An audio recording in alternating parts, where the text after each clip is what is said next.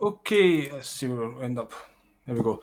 Hello, everyone. How are you doing? Welcome to Billy Watson TV. I'm very honoured and privileged and very excited to have two wonderful guests with me today.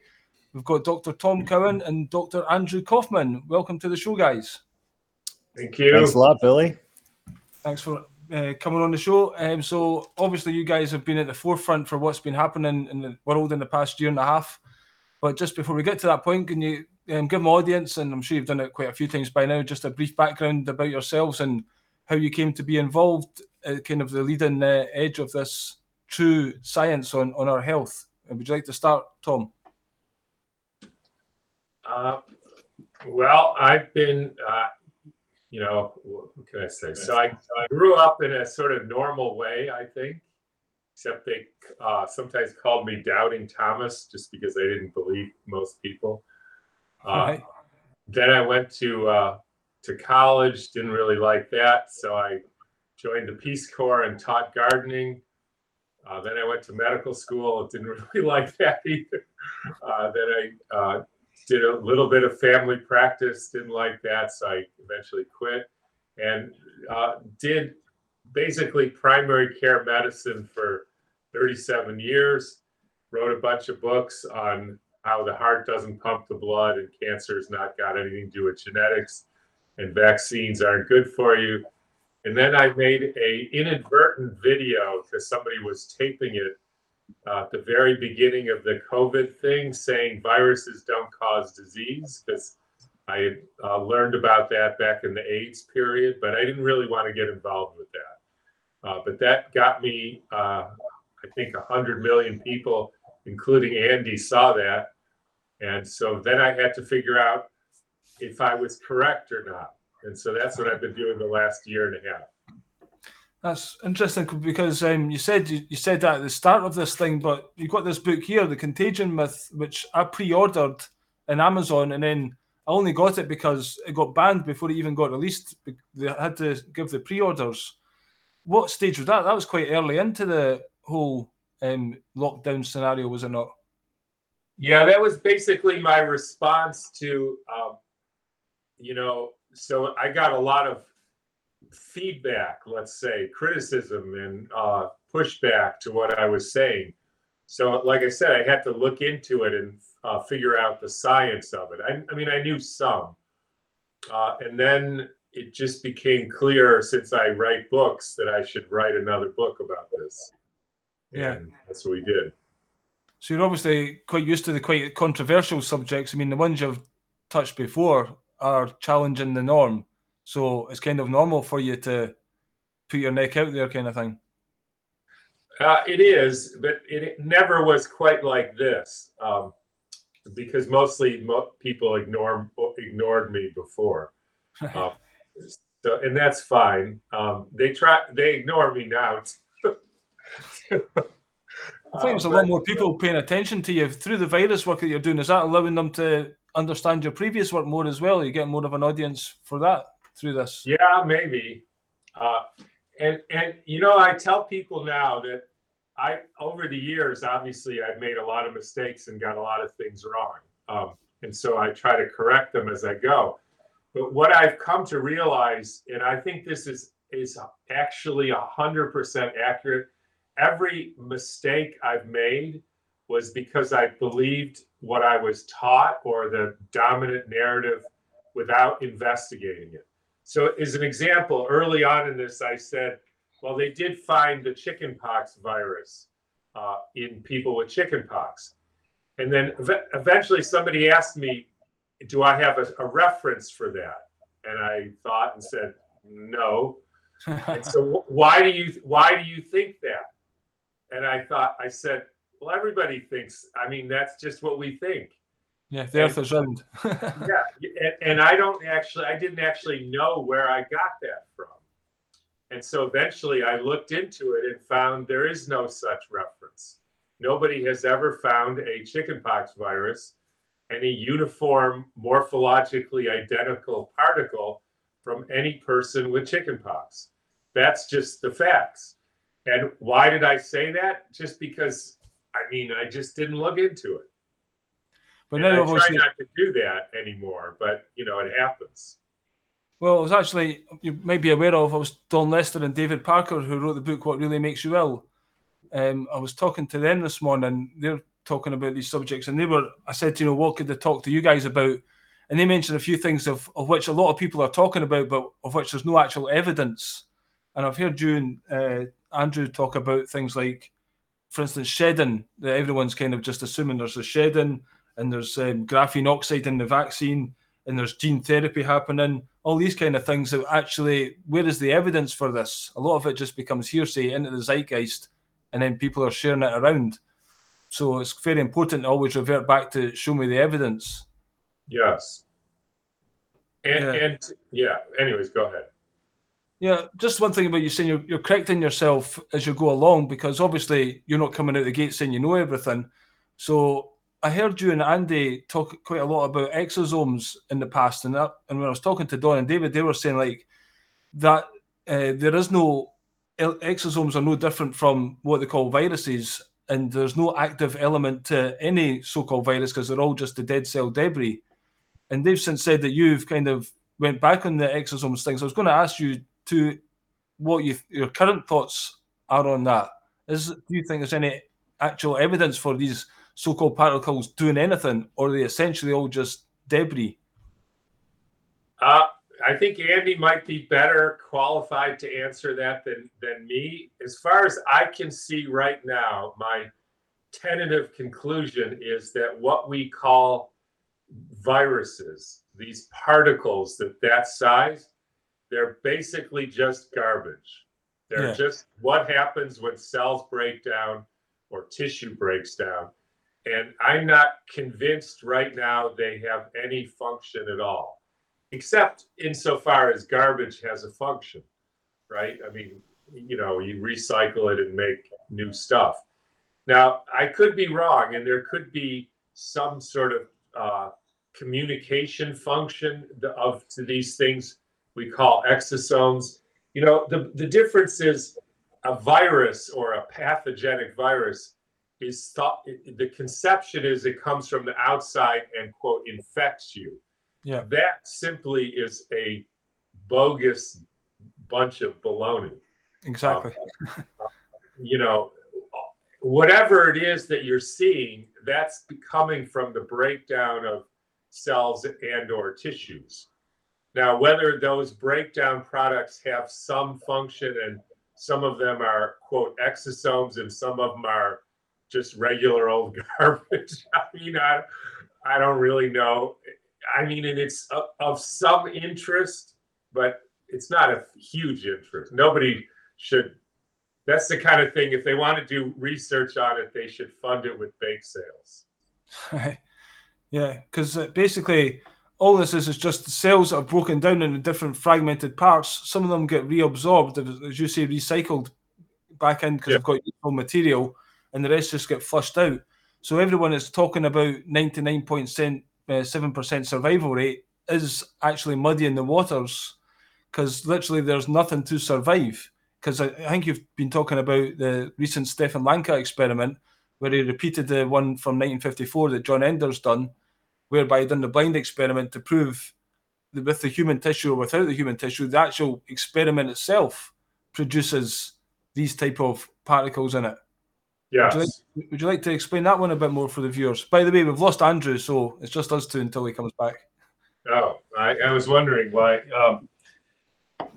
And you're right, and so there is some interesting things that maybe should be investigated of the nature of this garbage.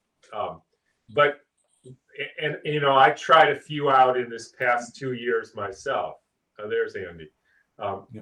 But at the end of the day, I don't think I'm convinced that the garbage has any function besides being garbage. Now, and I don't know if we want to shift to Andy. It's fine with me, but yeah, just Andy. Tom was talking about how he was talking about. He mentioned chickenpox being a virus, and he just assumed that. Then he went and looked for the evidence, and he couldn't substantiate it. And I was just talking about how we have to be so important to get the actual evidence of things. Like people are talking about shedding or graphene oxide. Yes, actually, Billy, Billy, I heard the whole conversation. I thought you had me in a back room, so No, I didn't even realize disappeared. but that's fine. And I think actually I was the one who asked Tom for the reference on chickenpox because I always want to see the reference on everything. But absolutely, this is a really important topic, and the control experiment is first and foremost, because every trained scientist knows from the very beginning that whenever you conduct an experiment, you need to have a control experiment to make sure that it's not the experimental procedure that is giving you the results. It's very easy to make misinterpretations, especially when you're studying complex living systems. There are so many variables. And if you look at all of the virology papers which are published and alleged to discover a new virus based on these tissue culture experiments, you'll see that they never conduct a control experiment. And this is highly suspicious. How does it even get published? But we have two examples where a control experiment was in fact done, and both times it showed the same results. So this essentially nullifies the whole idea that there exist pathologic viruses altogether. Now, the issue with exosomes is a little bit tricky because, first of all, there's different names for these particles. And what we're really talking about are, either on the micrometer or nanometer scale of subcellular particles. And they're sometimes just called microvesicles. They have different names. And these have been shown to occur when there is some kind of insult to the cells. So there may be like a continuum where initially the cells are injured, but it's a reversible injury. And they might start inducing exosomes, putting out more of these particles. And in that case, they're generally called exosomes. But other than one experiment I know of, there are no experiments that actually show a functional role. We do know they contain genetic material, so that could represent some kind of information, and they're thought to be like messengers with this information, but there's no proof that they actually do that. But there is one interesting study where there are cells expressing exosomes, and they mix them with a bacterial endotoxin, and the exosomes are able to neutralize the endotoxin, and those cells survive. Whereas when they mixed it with cells that were not expressing exosomes, those cells were basically disintegrated from the endotoxin. So this was, in a laboratory under artificial conditions. So we don't know if that's what actually happens in an organism, but at least it suggests a potential detoxification role for exosomes. But what I think is really the main role is that when tissue is dying, and there's different pathways that cells can die, by the way, but in all of the pathways, they disintegrate into small particles. And I think it's analogous to, let's say that, unfortunately, during a big storm, your home was struck by a downed tree that smashed through the roof, through the second floor. Essentially, there was no way to repair the house. But you have everything in the house, right? That was in there to begin with. So what do? Well, you pack up your possessions that are still intact, probably in boxes, maybe suitcases, right, to take them to your next residence. Then you go through and put all the trash into bags, right? Because, it's going to just disperse if you leave it the way it is. You need to contain it in some kind of packaging so you can transport it, and so it could be discarded. And that's exactly what your cells do when they die. They separate and bag everything up in little packages. If they just released all of the things, some of those things would be very dangerous. Like there could be proteolytic enzymes that would degrade other tissues and cells. So, in order to prevent that collateral damage and to dispose or recycle, as Tom pointed out, any of the raw materials, just makes sense to do it that way. And that's really what we're seeing. And if you really look at pretty much any sample of cells going through this process under an electron microscope, you can find all different particles. And they, of course, you can always find ones that resemble what they say are pathologic viruses. But there's absolutely no proof whatsoever that that's what they are, because they never actually showed them to exist as agents that come from outside of our body and cause disease.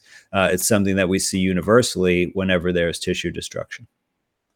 Yeah, it's very important to clarify to people exactly what's going on with the experiment itself, that they never actually isolate the virus that they're claiming is the pathogen.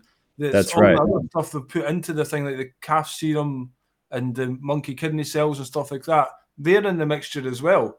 And then they look at these viruses and then they just say, okay, that one there, that's the one that's the pathogenic one that caused the breakdown of these cells. And it's right. totally Well, reverse.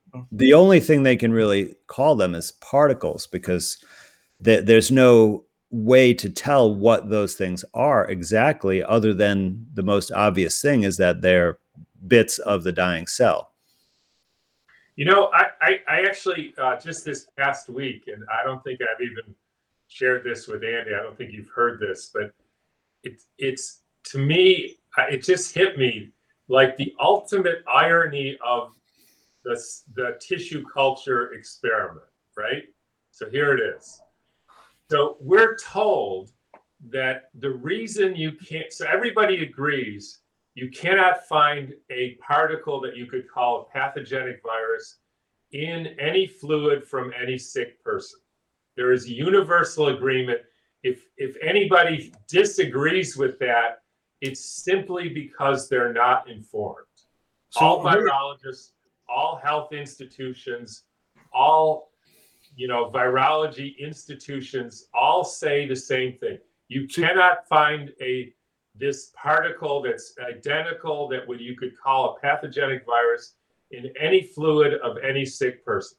Do you mean like measles virus, smallpox virus, AIDS virus? There's no identifiable thing that you can that, yeah. Not from any fluid of any sick person. Then they say you have to culture it in order to find it, which means grow it on a tissue culture. Now, here's the new point, and Andy, I'd love to hear. So if you think about viral theory, so what are they saying? They're saying you got this virus, it attaches to and injects itself into the cell, reproduces, makes thousands, millions of copies, bursts out of the cell, kills the cell, and that's why you do a tissue culture in order to find it, right? That's the whole theory. Why isn't an infection of your lungs a tissue culture, right? Isn't that what's happening? You got this virus, which you can't see. It gets into your lung cells. It reproduces, makes millions of copies, kills the lung tissue, spews itself out. Now you've got millions of these identical particles. That is a tissue culture experiment. So Tom, all you need is a lung biopsy, right? And you basically put it under the electron microscope, and there you go. There you go. Why do you have to put it in a lung, tissue culture? That is exactly what they're saying that's viral theory. That is what a viral infection is. So there's obviously no need to do a tissue culture experiment. All you have to do is do a biopsy or do a bronchoscopy and suck out the lung fluid. And there it should be, millions and millions of copies. And if you think about it, those are exactly the same conception, right? That's exactly what they're saying happens. And yet they say, when you do it in a living person, you can't find it. Like, why not? You just did exactly what you say is the way to find it. Where is it? It's all just ways to confuse the matter and make it seem more like this is the process that you have to do to kind of, it takes you away from it and just get involved in the process rather than just direct thing, taking it out and looking at it. Well, see, Billy, the scientists who were looking at it the way Tom's talking about it, where they're trying to find it in the infected tissues and fluids of a person sick with the disease, they spent a lot of effort in the 1940s and early 50s doing that. And they were not able to find anything. And that could have been the death of virology as a field. But when Enders came along and won the Nobel Prize with this way of manufacturing vaccines, and then that manufacturing technique somehow became labeled as the proof of a virus without a control experiment. And then this just kind of came out of nowhere and became the standard. And no one has, gone back and thought about this from the beginning, why it happened. But essentially, they've already really disproven the field, and they had to kind of fabricate this way of carrying on a charade.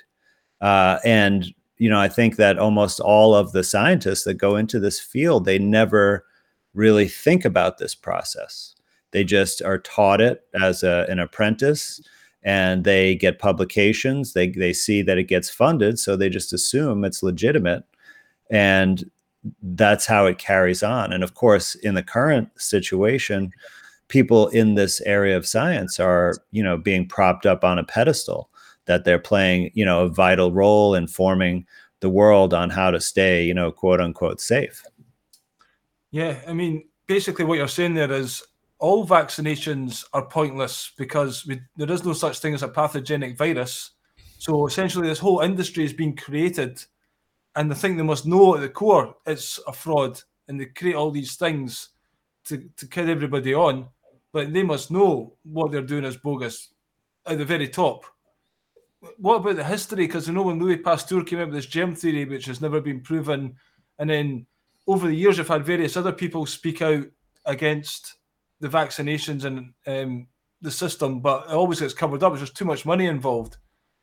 What, from a conspiratorial point of view, do you guys have any views as to what's actually going on with this virus? Is it gene therapy? Is it like sterilizing people? What do you think the grand plan is outside of just the simple medical thing, in the bigger scheme of things? What's your thoughts on that? Well, do you mean in terms of, the agenda or the hidden agenda for vaccines, or are you talking about germ theory overall? Well, first of all, they've been making a fortune on vaccines, and that's obviously an industry. But that industry is fraudulent as well, because a lot of people now are just going on about the experimental vaccines, don't take them. But would you recommend taking any vaccine? Is there any point to any of them? No, absolutely not. I mean, first of all, none of these illnesses occur the way that they say with the causes that are relevant to the vaccine. So there's not any, theoretical or rational way that a vaccine, the way it's stated to work, could be useful. But the vaccine also industry was just about out of business because it was so dangerous that they were getting sued left and right, and they couldn't make a profit. So the drug companies in this business went to the government. This is in the United States I'm talking about, but I think it's affected things worldwide. And they asked the government, they said, we're not going to keep making vaccines because our bottom line is getting, destroyed by these lawsuits. So will you give us immunity from liability? Right now, we're talking about product liability. So you make a product, like let's say that you manufactured a fireplace and it was blowing up in people's houses, and people's property were getting destroyed. Their health was getting destroyed. They were getting killed, right?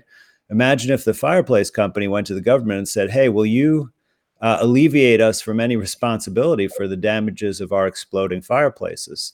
And the government, in the case of the vaccine, said, sure, we'll make a deal.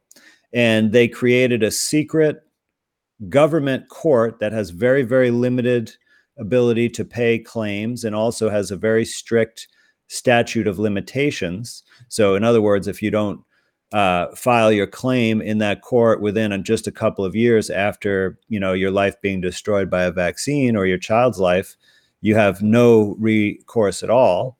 But the company that made the vaccine has zero liability, so they don't have to pay 1 cent for the damages from their products. And this is a setup for a really, really dangerous situation, because if you are a company making this product and it's expensive to develop and it takes time to develop, and part of that time is proving the safety of the product, but you don't have to worry about the safety because it's not your responsibility. So you're going to take shortcuts. right? Now, this is not, of course, the esoteric explanation where we could say that actually, these vaccines are made intentionally to cause harm to the population, and I do believe that's true. And we could talk about research done by the government at Fort Detrick and things like that around cancer and vaccines, and really get into that. But if you're just a regular individual making a decision, it's really simple. If the disease is not caused by what the vaccine is supposed to make you immune to, then it couldn't possibly work. So if there's any risk, even getting a cut from the injection is too much risk for something that has no benefit. You two were working as doctors, and were you giving out vaccines in the past and issuing drugs? Would you consider what you were doing in issuing these drugs, are they all toxic? Even can you heal yourself by any kind of chemical, or does the body just simply not work like that? It's what we put into it. Put good fuel in, it'll run better. So, I mean, because I worked as a family doctor for 37 years, the thing I would say from my experience was, first of all, I wouldn't go to medical school until I figured out that there was another way to do medicine. So I kind of had this sense that I should be a doctor, but I didn't like it. And then I figured out there was another way to do it. So I started different. And then when I was in residency, I had the experience of a child who I think it was 2 days or so after getting a vaccine had a SIDS death, right? That's what we used to call it back in the old DPT days. Now, nobody investigated, the child just died. And we all knew it was from the vaccine, and they lied to the parents and didn't report it to anybody. So I knew that this was not the only time that had happened. So I eventually, after I got my license, I left, and then I spent 37 years, like I said, doing family practice, thousands of children. I've tried to remember, I think I gave between 3 and 5 plain tetanus shots in my career. And I can tell you, the only reason I did that, like I said before, is because I didn't understand tetanus like I do now. And I regret those 3 to 5, but I did it.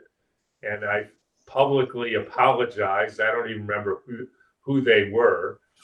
And I wish I hadn't done that. I can also say that in those 37 years, I mean, not all my patients were completely unvaccinated, but because some I'm sure went other places. I never saw a death or a bad outcome from a so-called vaccinatable disease. I saw thousands of cases of what we called whooping cough and chicken pox and some measles and some other things. I saw lots of children with those illnesses. Everybody was fine. Nothing bad happened to anybody, including my own children.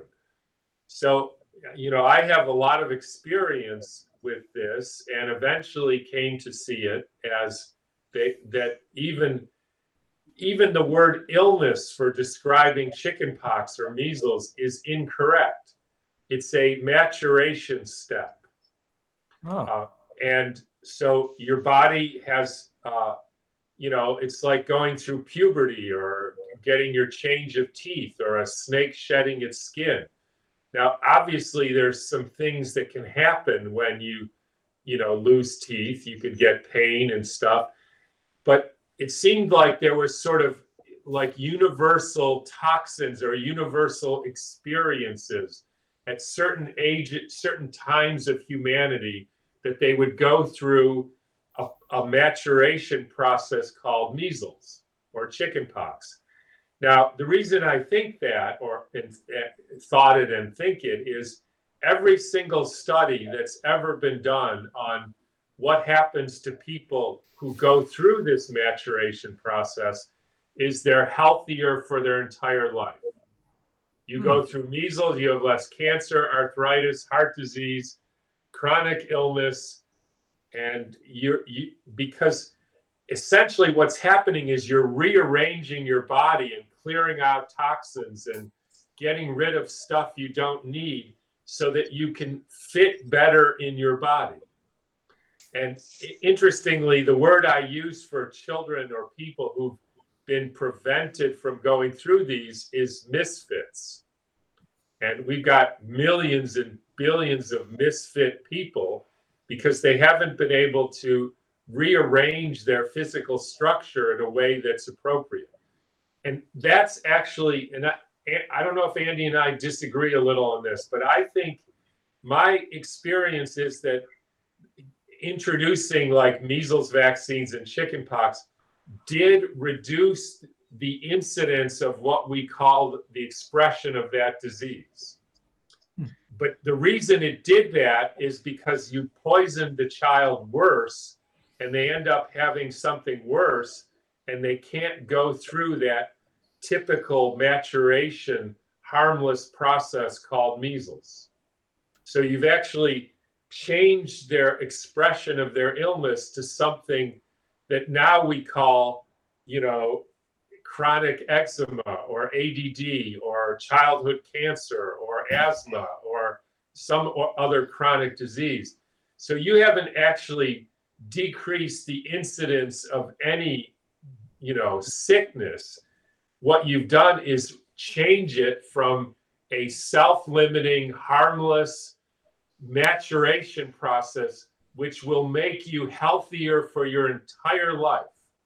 And now you're chronically sick. And that exactly explains the epidemiology that you see once a society introduces mandatory vaccines. It happens every single time. They go from less measles, not less deaths. Let's be clear. The death rate did not change. There was a famous study, Rausch et al., CDC guy. He claimed that everybody's reference is measles death rate decreased 97% pre and post vaccine. That's what he says. So question, how did he come up with that? So he took the death rate in 1920, and then he took the death rate in 1965 after the vaccines, and it was 97% less. What he left out was in 1962, 2 years before the vaccine was introduced, the death rate was identical to the death rate in 65. In other words, it had nothing to do with the vaccine. But it is technically correct that if you take 1920 to 1965, you do get a different death rate. But it had nothing to do with the vaccine. It had to do with probably a lot of things, including hygiene and whatever, lots of things happening in society, not pooping in the streets and all the rest of it. In 1920, the cities were sewers, toxic stuff all over the place. So anyways, that's a bit of a going on too much. That's quite interesting because I thought measles and chickenpox was like a detoxification. And I got chickenpox, and I can't remember if I got it before or after I was vaccinated. And then I never got my son vaccinated, and he never got chickenpox or measles. So that's why I was kind of thinking maybe the vaccinations are causing the chickenpox or the measles, and that's just like different symptoms of ways the body's detoxifying. And then you give you the cream and you rub all the cream on you, and that helps keep this stuff in to stop the process of detoxification. But I've never heard of it like that as being a necessary kind of process of growth and change to make you stronger. So what I would say to that is if you get a measles vaccine and then you get, quote, measles, you're lucky, because that means you've actually helped your body eliminate those toxins. Most people are unable to mount that elimination step, and they go on to have, chronic illness. So, you can see that but it's not because there's some virus. It's because you poison people, they get rid of poison through their skin and their mucus, And we call that, erroneously, we call that a disease called measles or chickenpox. Yeah. You got anything to say on that, Andrew? Well, yeah, I mean, I think what Tom's saying about it being a developmental stage is not inconsistent with detoxification, because you can have both things going on at the same time, right? Like when an animal molts its old skin, there may be toxins in that old skin that are being purged right at the same time. So it's not incompatible. But I do disagree a little bit about the cause of why, measles went away and why chickenpox went away. And if you look at, and there's no, randomized controlled trials with a placebo where you can, honestly evaluate the effect of these things. So what we have is epidemiologic data, which is not the best way to look at this, but it's still useful. And there's like 3 data points that are available for at least some of the vaccines, and 2 for many of them. One is just the incidence of the disease, and then sometimes there's also mortality from the disease, but most of these things have very low mortality.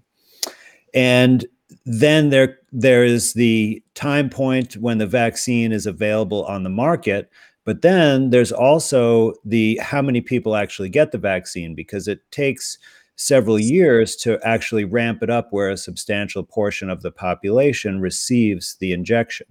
So if you look at the incidence of almost all of these diseases for which there's data, and including measles, diphtheria, and more recently, the quality of the data, I think, is better with chickenpox, because we're talking about, in the 2000 timeframe, and there are graphs that can show exactly how many people got the chickenpox vaccine after it was introduced, and you see it took about 3 years to kind of reach near its peak. And then you can see when the incidence started dropping down. And in all these cases, what you see is the incidence of the illness is on a downward trend, and near the bottom, at least by the time anyone's actually receiving the vaccine. It's almost as if they have these vaccines ready to go, and as soon as they see a disease dropping, they flood it on the market so they could take credit for it. In fact, surgeons take advantage of that type of pattern all the time, because let's say they're dealing with arthritis patients, and normally arthritis has good days and bad days. It gets worse, then it gets better. If they don't go to the surgeon unless it's getting worse, and if the surgeon does nothing, it will get better in time. But if they do something, they can make it look like whatever they did caused it to get better, right? And then they get more credit and more surgery and more money, right? And that's kind of what it seems like is happening here with the vaccines. Now, what is the actual reason that these, illnesses went away? That's a more difficult question to answer. And it could actually be indirectly related to vaccines, like something Tom's talking about, that for one thing, we know that eczema, for example, is much more prevalent, and probably as a result of vaccines, and that changes the skin. So perhaps it's actually not the chickenpox or the measles vaccine per se, but it's just the toxicity of vaccines that changes the nature of the skin, and then the skin doesn't go through those developmental stages as a result. And that would be a great hypothesis to look into. And also the other thing, we attribute many of these illnesses going away to improving sanitation conditions, as Tom also pointed out. And early in the 20th century, you'd have hundreds of people sharing one toilet. So you could imagine, it's impossible to keep that bathroom clean. There's pretty much going to be, fecal material everywhere, and that's our waste. So we're essentially, sharing our waste products with each other. And of course, that's going to mean that we have to purge those things out somehow. A lot of people would just... I think that what we're saying here are pretty similar variations here, and I don't disagree that it's complex reasons why these things went away. I think there is like you say, poisoning, so you now have bad skin, and so you don't have chickenpox, and it wasn't really, it was already going away anyways. So. And do they not just rename some things as well to something else? I think there's they do that all the time. Yeah, they did That's have AIDS, polio. Yeah. So yeah, it's pretty corrupt to the core. Just before I was wanting to talk to you a little bit about your True Healing conference that you've got coming up and some of the guests on that, which is kind of more about preventing illness rather than treating, people getting ill.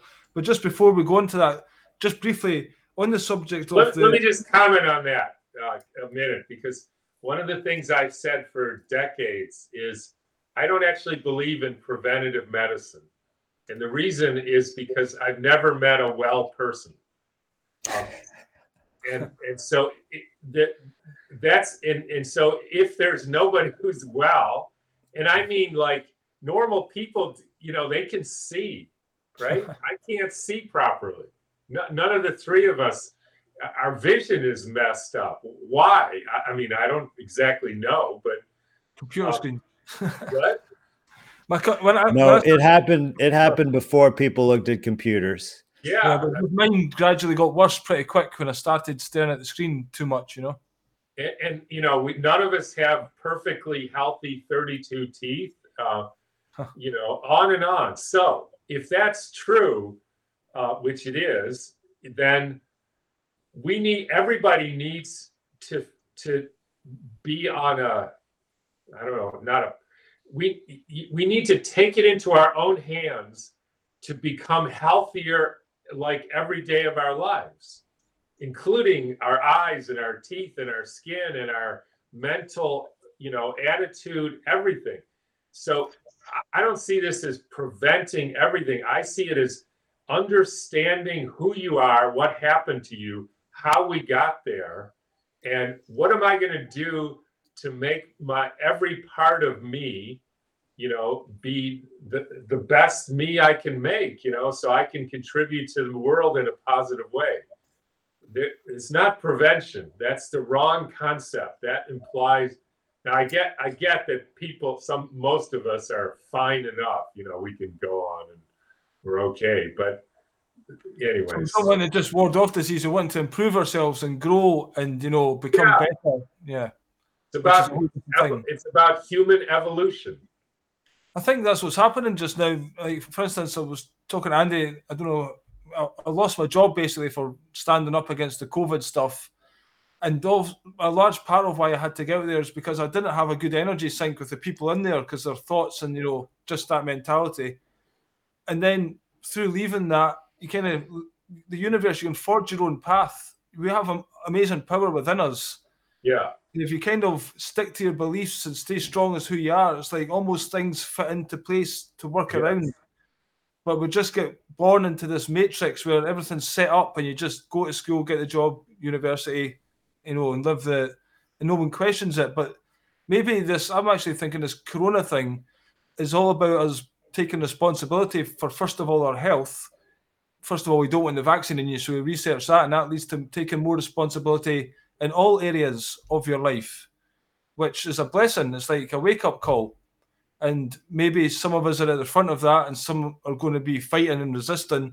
But eventually, hopefully, a lot of us will see the light, because the more you try and resist it, the more problems are going to come. We have to kind of get into sync with this, because that's the way of the universe. That is life. So really, we've lost our way as, humanity in general, I think. And what's happening now is a reflection of that.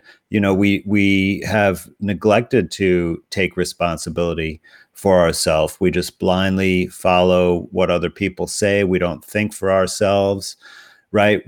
All our free time we spend in recreational and pleasure-seeking pursuits, right? We're filled with widespread addictions. These are the reasons why we are in this predicament. It's really easy to blame the psychopathic elite for everything, but they could not do this without our cooperation.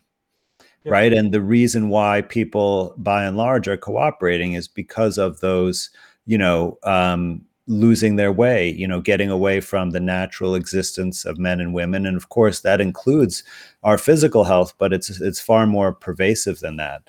And, what we're trying to do is, shift back to where we are supposed to be, where we do take responsibility. And the way that Tom and I view health is about personal responsibility, that, essentially the physical and other ailments that you suffer from are a result of your own actions, whether intentional or unintentional, and you have the ability to reverse those, right? Which is really just allowing your body to do its natural functioning, but you have to support it instead of getting in its way or allowing other things to get in its way. And, through this independent action that you can take on your own, that doesn't cost a fortune. In fact, it's very, very inexpensive. Will really empower you to not rely on these systems which are oppressing you now because of your own irresponsibility. Something we were. And the conference is exactly like what Andy said. And so then you need a toolbox, right? You say, okay, I want to build a house, and I have an idea that it's my house. I want it to be there. And then you need to get a hammer and some wood and a sawmill. And blueprints. And a blueprint and a conception of what a healthy house is. And so what we did was invite the people in the world, right, who we think know the most about A, the blueprint, and B, what kind of hammer you need. Some of it's like a tuning fork, and some of it is a water wand, and some of it is an idea about, showing you how sound affects, life forms. Whatever it is, there's lots of different parts of this puzzle. You can't just have one tool. Like, that's the only tool I got, because that's stupid. You need to be educated, understand what you're doing. Otherwise you get scared. Like, I'm scared. I don't know what I'm doing. No, you need to know what you're doing. And then you need to strategy very clearly. Like, you wake up and you eat this food, right? It's not esoteric. So you two guys were coming together how did you get together? Were you just get introduced and then start doing shows together? You started your COVID-19 Myths website, and you've done videos. Billy, it was very early on, because Tom, when he mentioned, he ran his mouth about there being no viruses during that talk, and it kind of went viral, and somebody sent it to me, and it inspired me because he mentioned something about exosomes, and he mentioned the analogy about if dolphins were sick. Would you think there was something in the water or a mysterious virus, right?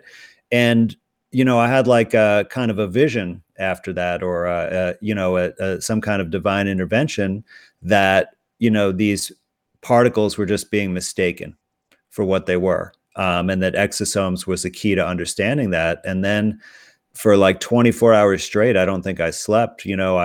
I looked at every paper I could find, and that's exactly what I found. And so I think Tom heard me maybe mention him, and Sayer G introduced us.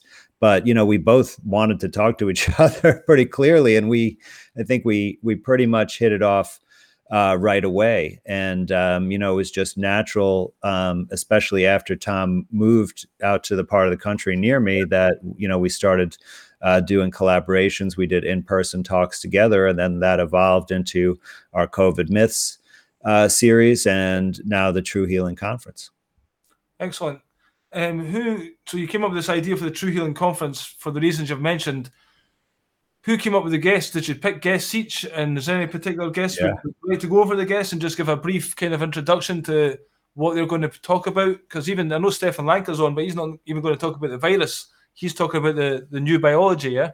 Yeah, well, we wanted to really, focus on this paradigm shift and the future, and how we can, remake healthcare into something really meaningful and personal, according to the model we talked about. So, Tom and I each had people there were some that we both were like, yeah, we got to definitely get them. And then there were some that he knew about, that he introduced to me, and some people I knew about and introduced to him. And, we ended up with really a well-rounded group. So, for example, we have Eileen McCusick, who I've known for a while, who developed the theory of the human biofield, which is like a basically, acoustic field that corresponds with the electromagnetic field around our body. It's a toroid shape, and she can assess irregularities, incongruities in this field that correspond with emotional traumas and other kind of stuck points or health problems. And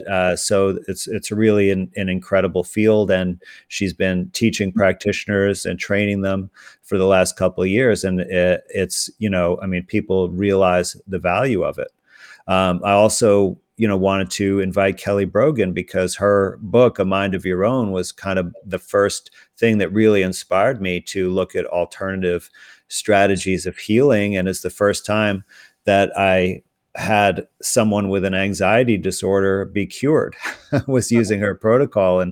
And she's also been a very inspirational spiritual thinker, and she kind of blends the psychological and the spiritual. And so she is a great asset to talk about this paradigm shift and new ways of healing. Excellent.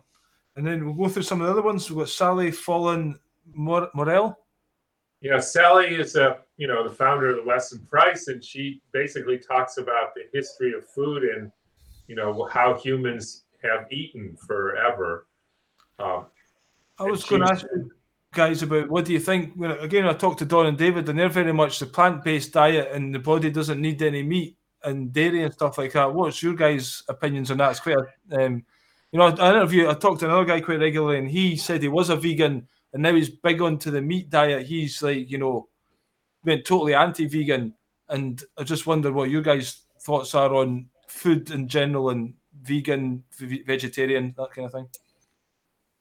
One of the things, depending on my mood and how much of a smart aleck I want to be, is I used to have, when I had a phone, I used to have a picture of a famous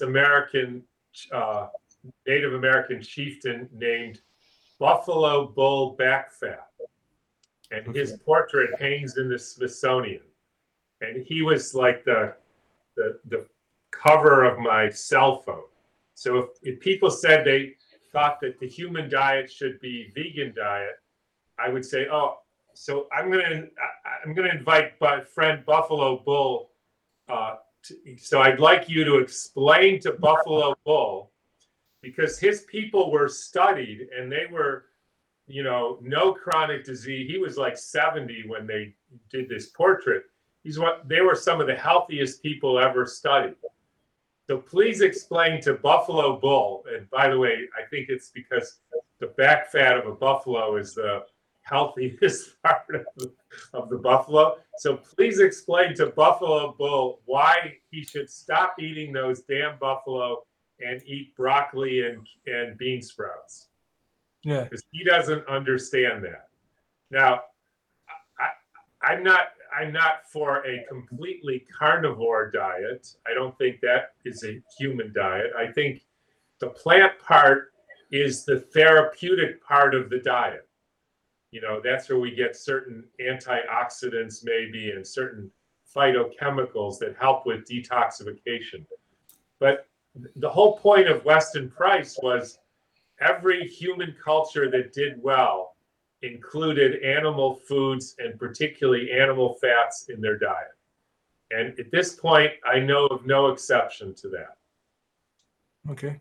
Because people say these days we're not in those types of societies and you can get all these things from fruit and vegetables and they're given naturally. That's the kind of argument for it. But as you say, there's tradition going back thousands of years of people. It's totally theoretical. Show me one group of people who ate like that. And the reason they don't exist is because if you eat like that, you lose your libido and become infertile. And that's nature's way of killing them off. So if you're too stupid to eat real food, nature says, okay, I'm going to get it so you can't reproduce, so you don't pass on that stupidity. It's not a gene. but it's a trait. Yeah, that's quite interesting. What's your thoughts, Andrew? Well, I think I'm going to end up with a very similar conclusion. And, I've also looked at the different indigenous cultures. And, for example, you have, the Inuit and Eskimo people, right, in northern Canada who eat largely, seal meat, whale blubber, right, very, very just fatty meats. Is there, hardly any plant material at all. They're extremely healthy, have no chronic disease, like Tom mentioned. Same thing with the Masai Mara people in the plains of Africa who eat raw dairy and cow blood, right? And that's their staple food, very healthy. In my, if you look at plants from nature's point of view, what we have here is that the fruit is really the only part of the plant that nature intended to be eaten. So you could say, from the functional point of view, that would be possibly the safest thing to eat. And interestingly, I do know at least one person who runs, his name is Lauren Lockman. He runs a water fasting clinic in Costa Rica. That's a very successful and well-run clinic. And for over 20 years, he's only eaten fruit and lettuce leaves.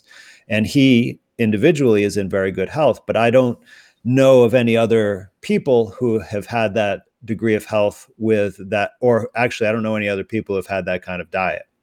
It seems pretty extreme, but all of the other plant material essentially is not made to be eaten. So it has toxins in it, right? Like things like lectins, for example, or other anti-nutrients. And, maybe because of trends, most people are ignorant to some of these things, but kale, for example, can suck the iodine out of your body and cause thyroid problems. And this actually happened to a group of children in New Zealand when they were eating the dairy products from cows who were fed on kale, principally. And, kale is thought to be a superfood, but actually it's harmful, especially if eaten raw, and in large amounts. So, it can be really, really difficult. When you're soaking beans before you cook them, you're actually trying to take poison out of it. So there's less poison when you eat it. Right. And, beans taste good and such, and they may provide some nutrition, but it's not as bioavailable as the protein that you would find in meat, especially, in raw meat. So there are kind of natural reasons why eating plant food is not perhaps the best, thing to do. But here's what is really the kicker for me. The most important thing is that in all the people that come to me for consultations, that almost every time there's someone who has been vegan for an extended period of time, and sometimes even vegetarian for an extended period of time, they're malnourished and sickly. And I just see this over and over again. And many times, actually, they're highly toxic as well because they eat plant-based foods that are highly processed, especially things like fake meats or tofu. I mean, those are some of the most toxic foods. And then anything with soy has phytoestrogens, which can affect, things, like the vitality and fertility.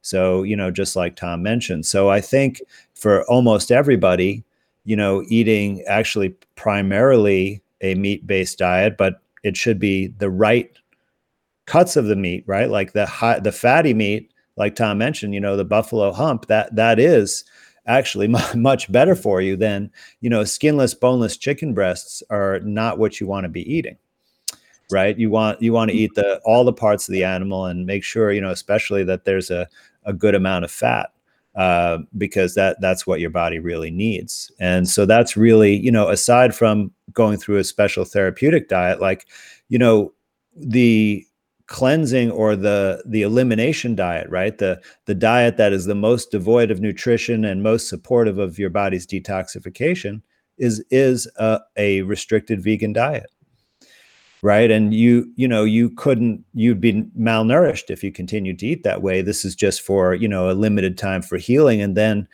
after that, the next phase is to rebuild, that give yourself full nutrition. And, almost always that has to involve meat, especially highly nutrient dense cuts of meat, like things like liver. Because there's this new age kind of movement. It's kind of made it all love and light, and it's like, oh, you're going to kill the animals and you get the karma, and nobody wants to, the Buddhists, you don't hurt a fly when you're building a house and all this kind of stuff. And then that's obviously been pushed with the Beatles and the Maharishi and the whole thing exploding. And then what was I going to say? Oh, yeah, basically they're just promoting the vegan. McDonald's everywhere's vegan these days. They've always got the vegan option, but as you say, it's all these fake products that I'm sure. Yeah, look at where it got us. So I mean, listen, Billy, considering the life of the animal is definitely important.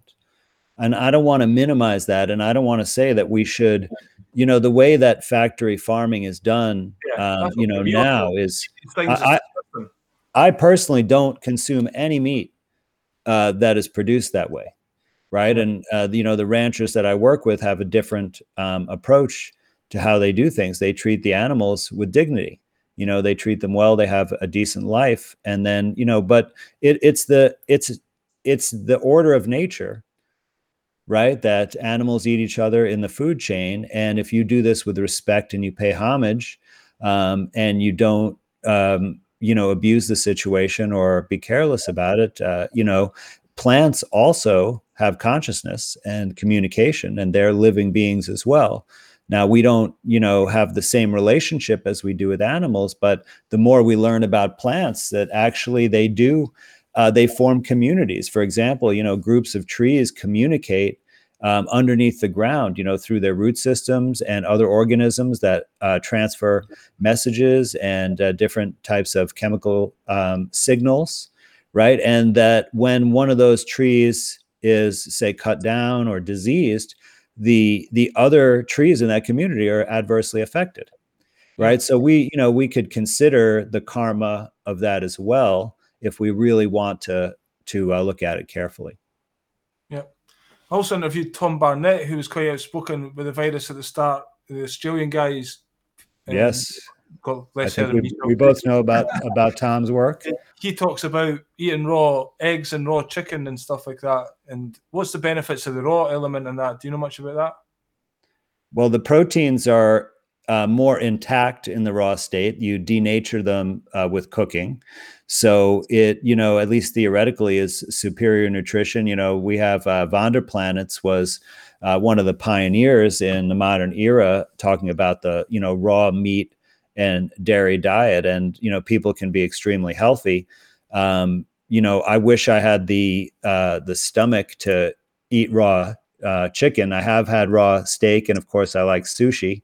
I don't know about raw eggs, but I think there's a lot of merit to this, and it would be if I were younger and were reared on it, I'd probably be a lot healthier. But I'm curious to Tom's opinion on it as well. I mean, the bottom line for me is we don't need to reinvent the wheel. That is the beauty of what Weston Price did. He looked around the world. He found 14 groups of people. They had no dental disease, no chronic disease, essentially no medical problems. And so it's, you can use that as a kind of compass. In other words, people say you shouldn't eat dairy products because they're for baby cows. Well, it turns out that 2 or 3, I think, of those groups ate dairy products. So that's I bet they weren't pasteurized, though. Right. So the question is, and I'm going to even correct Andy a little bit. The Maasai people, as far as I know, don't drink milk. They drink, because I lived in Africa and I looked at them a little bit. They drink fermented milk. In other words, they took, when I was in Africa, they would take the milk and they wouldn't drink it, and they would put it on the shelf and they'd let it ferment for 2 or 3 days, and it would undergo a kind of pre-digestion. And then they would drink it. You say, why don't you drink it fresh? They say it's bad for you. So here's what I used to say. I think people should eat a raw cooked diet. And everybody said, what do you mean by that? So you cook with enzymes and with bacteria, right? Not with heat. So you take the milk and you cook it with sitting there on the shelf and the natural bacteria that are in the atmosphere, the air, or whatever, soil. And that's exactly how none of the people that Price studied ever ate plain raw milk. They always fermented it, and they did a little bit, so and basically it depended on the part of the animal. Like they don't eat raw bones. They cook the bones for a really long time to dissolve those proteins. And we know now that collagen is important, and then on liver they would eat that almost raw or just fermented a little bit. Dairy products they ate fermented, so that was raw cooked, right? Not with heat. And it's the same with vegetables. People, I say, how should you eat cabbage? Well, you should eat it raw cooked. What does that mean? It means sauerkraut, because then you ferment it, you break down the cellulose, those bacteria that by some amazing quirk of nature happen to live on the leaves of the cabbage, right? You don't have to add them. They break down the cellulose and make the nutrients more bioavailable. So, right, you shouldn't eat raw cabbage and probably shouldn't really eat cooked cabbage, but you can eat it sauerkraut, and that's exactly what the people did. Now, even more, they didn't eat, fermented milk from just any old cow. They had special pasture, and they managed the pasture, and they managed the reproductive cycle of their cows. They burned the fields so that they had certain types of grasses at certain times. I mean, this was a science, and that's all that is in Nourishing Traditions. That's what she did. She basically said, okay, what are the rules of this game? How do you do the, even soybeans ended up being, a little part of some really good diets, but not tofu. They fermented it for 3 years, and that's called miso. And I told people for years, if you see a food that only was eaten traditionally after 3 years fermentation, don't eat it unfermented, because there's something really bad in it. And they would never eat soybeans. Soybeans were a green manure crop. It was for, improving the soils. So basically, bottom line is we forgot the rules. There have been some peoples who got the rules right. A lot of people didn't get the rules right. And their rules reconcile this raw versus cooked thing. Some foods are cooked, some are raw. There's obviously differences, and some ate grains, but they always grew it carefully, fermented it for weeks sometimes, the rye, and it turns it into good food. And you don't have to reinvent the wheel. Just get the book, follow what it says. That's the answer. Excellent. Somebody wrote a book called Wheat Belly about how modern wheat is actually bad for you as well. There's different kinds of no kidding colors that you can use, yeah. So modern wheat is bad, right? Yeah, Go ahead. Well, I was just going to say briefly that, I've had someone who I worked with who had a gluten sensitivity and, never ate bread or pasta, normally, but went to Italy on vacation, had bread and pasta like every day and had no problems because they use an older variety of the wheat that's traditionally been in their cuisine, and they didn't glom on to these super hybridized and GMO wheats that are used, in our food supply in most of the Western world. Yeah. And what about, all these additives and crisps and sweeties and all this processed foods? Do you guys eat any of them? Are these things, obviously they must be poison, all the crisps and cola and everything that people's drinking. They tell you what's on them. So again, they're telling you full disclosure, and none of us go to a computer and research all these things. It's easy, Billy. If you want to avoid that, the only packaged food items you buy can only have either one ingredient or one ingredient plus like salt or something benign like that. So like, for example, you want to get almond butter. The ingredients is almonds. Then you're good. Okay. Yeah. But anything, if there are any more than ingredients than that, just forget about it. Assume that it's either not food or it's poison. Yeah. Right. I used to tell people, they say, "Oh, so Tom, you mean I should read labels?" And I said, "No, if it has a label, don't eat it." Because you don't have a label on your carrots. I mean, maybe there says carrots, but you already knew it was a carrot.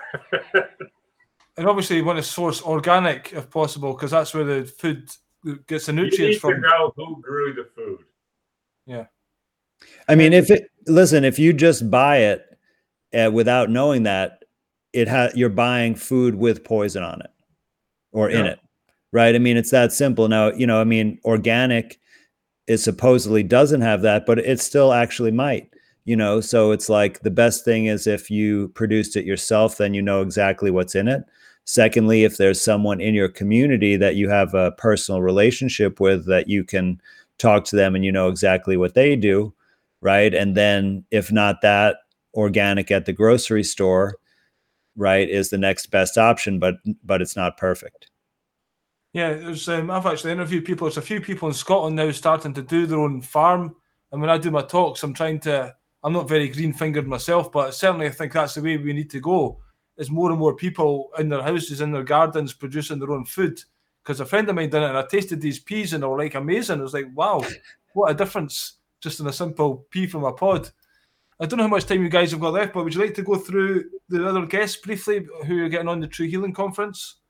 Billy, I'm going to have to go here. I thought we were going to go for an hour, and it's been a little more. Yeah. I'm wondering if you guys can keep going, but I'm going to need to. Well, I'm in the same boat, Tom, but let me just say that we have several speakers talking about water, including Dolph Zantinga, the inventor of the water wand, which structures water in a stable way. Veda Austin, who is basically creating artistic images showing the intelligence and communicative abilities of water. That's just astounding to see.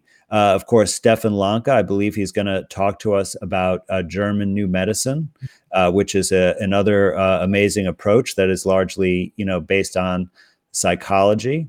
We have John Stewart Reed, who invented the cymoscope, which is a way to basically look at sound patterns using water, and talks about that relationship. And then we have James DeMeo, who has repeated a lot of the experiments of Wilhelm Reich and is going to talk about orgone energy in water. So we really have, a lot of depth and breadth coming from different angles. We have the Bigelsen brothers also, who are going to talk about the holographic blood and terrain theory. So we really kind of have a well-rounded, group covering psychological approaches, energetic approaches, talking about, I'm going to talk about detoxification, and we're going to talk about water purification and structure. And so it's really, I can't wait. I'm going to learn a whole bunch of things. And, this is going to sort of form the beginning of, what I envision as like a curriculum for the new biology and the new healing arts that we're trying to bring about. Sounds amazing. It's 2 days next week, yeah, and there's also a workshop the week after. What does that That's involve? right. That's right. Well, many of the speakers, including myself, we're going to have a workshop where we're going to be teaching. So like James DeMeo is going to teach you how to make an orgone accumulator blanket. Eileen McCusick is going to teach you how to do your own biofield tuning. I'm going to teach about how you can use natural healing to address acute seasonal illnesses like colds and flu. since we're entering that. So there's lots of learning opportunities, and you can sign up for any of those workshops or for the main conference on the truehealingconference.com website. Excellent. Also, if you're watching it just now, there's a wee link below for people to click the button and get that. And there's also some bonuses. You offer 2 months to your True Healing Medicine website as well. Yeah, we have several offers right now. So if you buy a conference ticket today, you'll get a 2-month free subscription to the True Medicine Library, which is my repository of information and media. You'll also get a free copy of Tom's new ebook, which he can tell you about in 1 second. And then you also will get a free ticket to my workshop on acute seasonal illnesses. So there's a lot of freebies for our ticket holders. And in fact, anyone who's purchased a ticket in the past also will get access to those giveaways. We don't want to leave anyone out.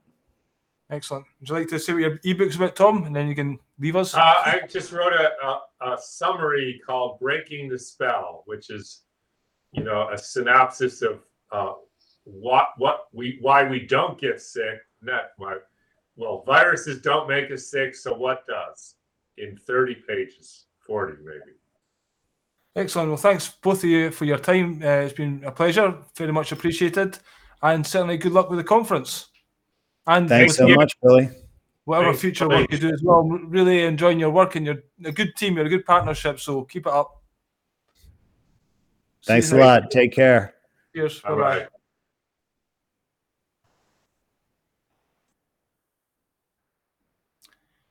Right, folks, I hope you enjoyed that. I was just letting it run a wee bit because sometimes it cuts off. So I didn't want to lose any of Tom and Andrew. But basically, that's the show. If you want to get tickets for the conference, you can do so by clicking the link below. Thanks very much for your time, and cheers the new. I'm just looking for a wee image to put up. Cheers.